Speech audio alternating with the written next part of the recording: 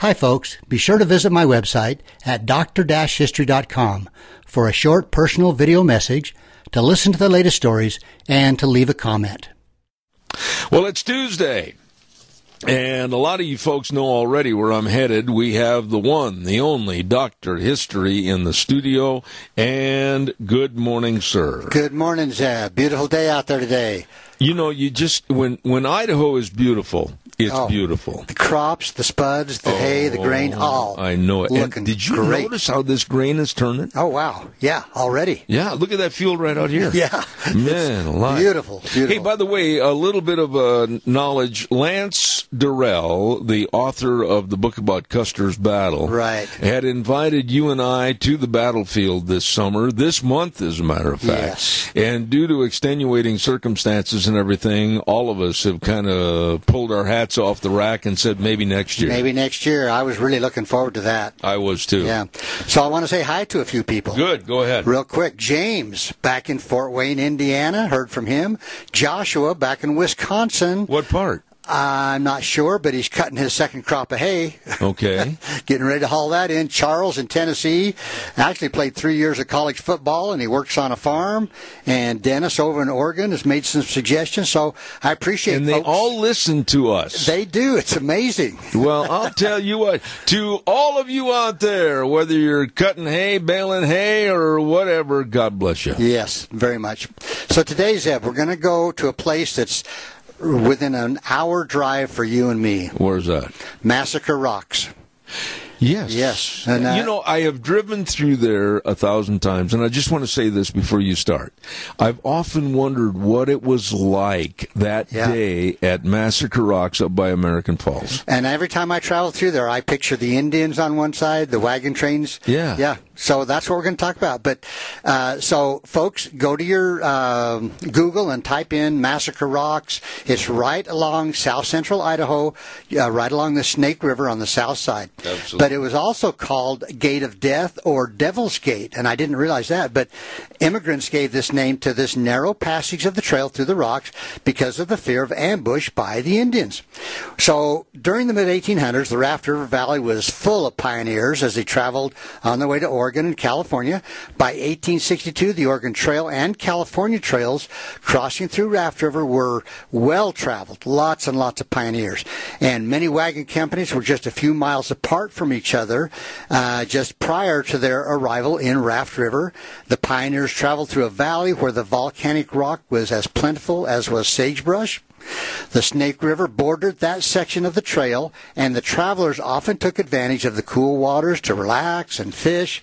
The pioneers usually traveled safely, and Indian attacks were the exception rather than the rule. And most pioneers actually died from disease or accident, and found themselves sometimes in the middle of a skirmish. But one little humorous thing that happened there. So as you travel on the Oregon Trail, as you get out towards Raft River, the California Trail cuts off to the left. Mm-hmm. Okay? There's a family that couldn't decide whether to go to California or Oregon. So just before they got to the split, they decided to let the oxen choose. So they turned the oxen loose, and they turned left, and they went to California. You're kidding me. So the year's 1862 was one of the worst for Indian attacks in southern Idaho. During the first week period in August, a series of massacres occurred over 100 miles of trail. So not just at Massacre Rocks. Okay. Yeah. And for the severity and the consistency was unequaled. The gold rush to California in 1849 had started a migration of immigrants that was just kept growing and growing more and more. And, of course, watching the caravans of wagons rumbling over the old trails, the Indians became restless, and during the early 1860s, they started a campaign of attacks that kept the cavalry constantly on the move. These were the Shoshones-Bannocks? Yeah. Yep. And there might have been some other tribes, too, involved. I'm not sure. Okay. But it was that incredible second week in August in 1862, that's what we're going to talk about, that is kind of stamped indelibly in the pages of Idaho history. Now, one of these skirmishes, an Indian attack on an immigrant train moving west over the Oregon Trail gave the name Massacre Rocks to this formation along the river. That's where it started. So it was reported that south of Massacre Rocks on August 3rd, a wagon train of 40 people had been ambushed. Now, it was referred to later as the Methodist train because of the number of religious people of that faith. Now, you its said members. south of the Massacre Rocks. Yeah, they say south of, but anyway, it was thought that about 15 women and children had been carried off by the Indians, and all the rest of the party were killed, except one man who miraculously escaped, and the story goes that he may have swum across the river to escape. Really? Yeah. So on August 6th, 3 days later, the Indians struck again near the same place. This time it was a group of packers from the Willamette Valley. One was killed, and the others managed to escape with their lives, but nothing else. Now, 3 days later, on August 9th, a train from Iowa with a bunch of wagons, not sure how many, was also ambushed by the Indians at the mouth of the City of Rocks.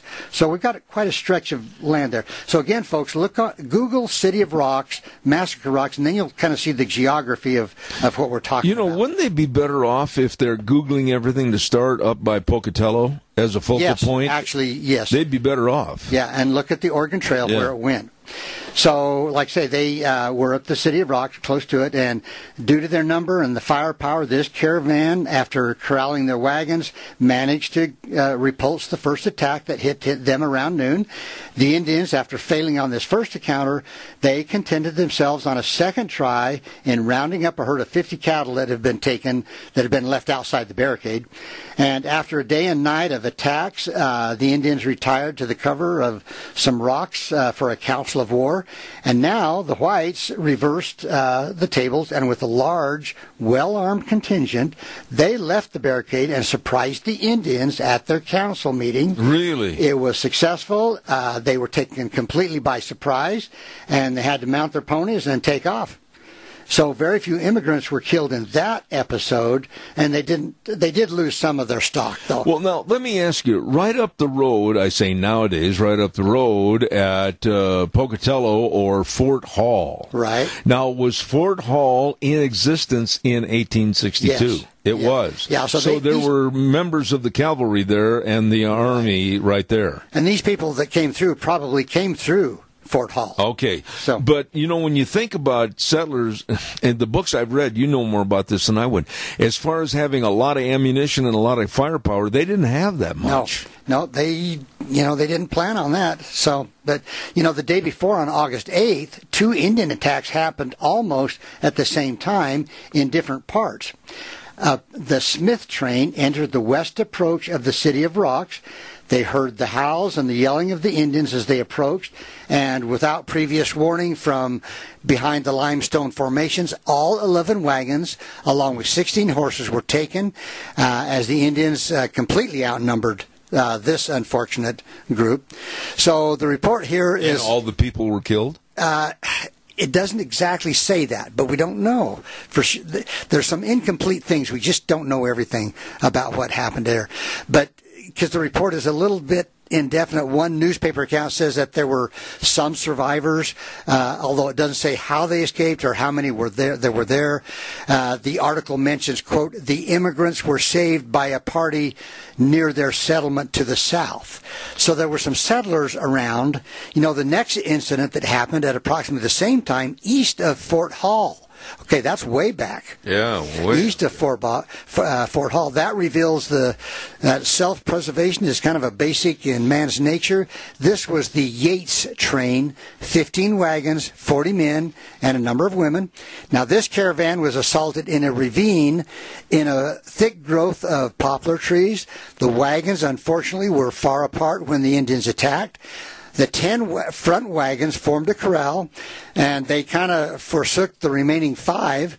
And 3 of these besieged wagons managed to break through and join the main group, but the remaining 2 wagons were left to their fate to the Indians. Now, were most of those wagons, this might sound like an obscure question, but were most of the wagons led by oxen or horses? We don't know. We don't know. We do know that mostly it was oxen and mules. Because that's really a slow kind of a retreat or circular to get out of the line of fire. Yeah, so this 15 wagons, 10 of them made the circle, 3 of them made it in there, the other 2 didn't make it. Wow. And so anyway, it says that 3 men attempted to come to the aid of these immigrants, but after the first volley of the Indian fire, returned quickly to the main corral. So the Indians were using rifles too? Yeah. Oh, yeah. I didn't know that. So the records show that the next day the main group did manage to fight its way out with a run for safety. Reports show that in all 7 were killed and 2 wounded. Now, again, near Massacre Rocks along the Snake River, we're back to that area, on August 9th, the original train that was attacked was known as the George W. Adams Party. However, before it was over, it was to be joined by several other wagon trains arriving on the scene while the battle was going on. So basically, to use the term, this was kind of a freeway way back then. Right, and so there were maybe only a few miles between some of the wagon trains. Really? So they heard the fracas. And they joined up, yeah. So this indicates that, again, there was a lot of traffic that went over the Oregon Trail. There's an account by a guy named Swaisley, one of the party, and he kind of gives a graphic description of how the wagon train was hit while about 10 miles this side of American Falls. When the onslaught first occurred, the wagons were again widely separated, and it was difficult for the wagon master, Adams, to get them to form into a corral. And seeing they were greatly outnumbered by the Indians, the immigrants did a strange thing. Somehow they managed to leave their wagons and escape to what they hoped would be safety. And in this maneuver, 3 men and 1 woman were killed and a number wounded. The author says that by evening during the battle, several other wagon trains came upon the scene. So it was quite a menagerie of wagons that kept coming in and in. I didn't know that. I didn't know it was that well used. Yeah. So the amazing report states that during the remainder of the night and in the morning of August 10th, wagons came in to such an extent that a corral of 86 wagons was formed. And this, however, still had to stay off the repeated attacks of over 300 well-armed Indians. So the battle continued, and during this strange outdoor drama, more wagon trains arrived, stopped at this place by the Indians, and according to the eyewitnesses, he says, quote, "We now had a company of 112 wagons, and the several trains joined for the purpose of mutual defense." 112, Zeb. That's hard to even fathom. Anyway, the writer says the battle raged for 3 days due to the increased number of whites arriving, and the Indians on the 3rd day, one of their chiefs might have been killed or something, but they withdrew. And the amount of stock and everything that was lost, 90 head of cattle, they figured they got $17,500 in cash from looting the wagons. The Indians did? Yeah. What was their need for cash? I think they could use it. I think they could go to trading posts of various places. Really? Yeah. But I do have here some actual... from a journal of a gal by the name of Jane Gould. She was a member of the Wilson train, traveling with her family, and here's what she said in her journal. "We traveled till about 4 or 5 in the afternoon when we, from the back end of the wagon train, saw those on ahead all get out of their wagons. In a short time, the word came back that a train 6 miles on ahead had been attacked by the Indians and some were killed." And she continues, she says, she wrote of 10 wagons being plundered and of Charles Bullwinkle being killed while protecting his possessions. He was shot 8 times. His dog was shot 4 times before they would let them go to the wagon. And she continues, she says, the attackers grabbed everything they could carry. They took all they had in the wagon except for his trunks and books and papers. It was supposed they took $6,000 from him and tore the cover from his wagon. Later, the Indian chief taunted the pioneers by wearing some of Bullwinkle's clothes. He appeared in a suit of Bullwinkle's, and she said Captain Adams' son was killed while pursuing the Indians, and his daughter was left mortally wounded during the attack. She died 3 days later and was buried in Raft River. Captain Adams' daughter died from the effects of her wound. She was buried in a box made out of a wagon box. Adams lost one son and one daughter, all of his teams, and most of his $4,000. He was left dependent on the bounty of strangers. So, Zeb, I've been doing this for a long time. And there are some people out there that say, supposedly there was only one person killed in that Massacre Rocks, or two people, or this or that. And some of them kind of joke that Massacre Rocks really wasn't all that big of a deal.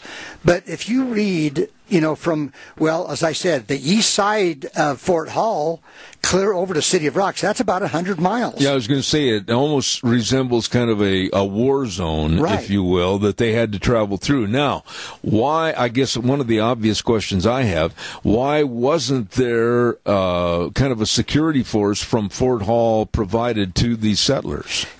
This all took place within about a week. Oh, really? Yeah, a week to 10 days. So I think, as the wagon trains came across, the Indians saw more and more and more, and the bad thing is, I know that there's some settlers that as they came across, they would see Indians and they just take a shot at them, just for no reason. Yeah. Just take, and this did not sit well with the Indians, Absolutely. obviously. Yeah. So to say they were justified in attacking the wagon trains, well, who knows?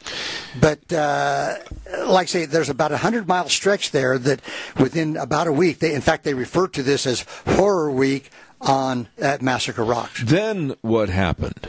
Well, I don't know. I mean, I think that maybe the cavalry came into play. Was there a curtailment by the tribes to basically pull back? I think this is about when Colonel Connor started taking action in that area. I see. And Colonel Patrick Connor.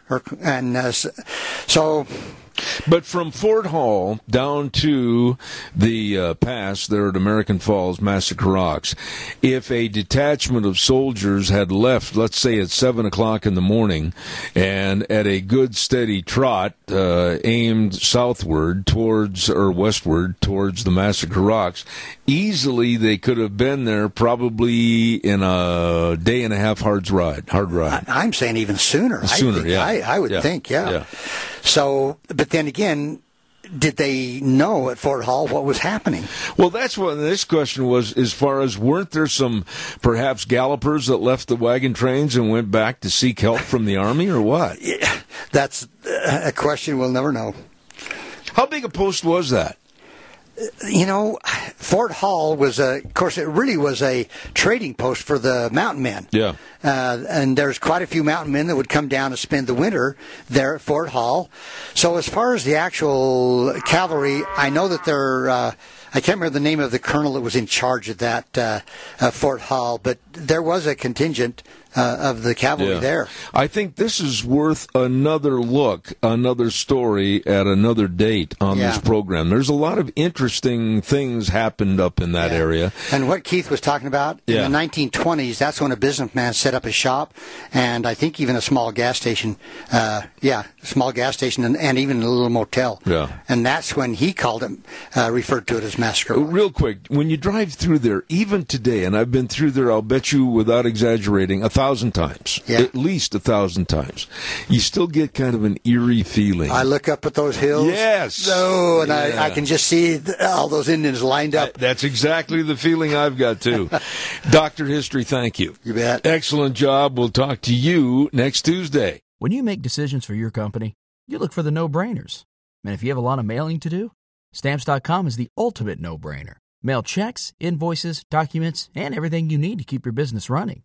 Get rates up to 89% off USPS and UPS. And with the mobile app, you can take care of mailing on the go. Make the same no-brainer decisions as over 1 million other businesses with Stamps.com. Sign up at Stamps.com with code PROGRAM for a special offer. That's Stamps.com, code PROGRAM.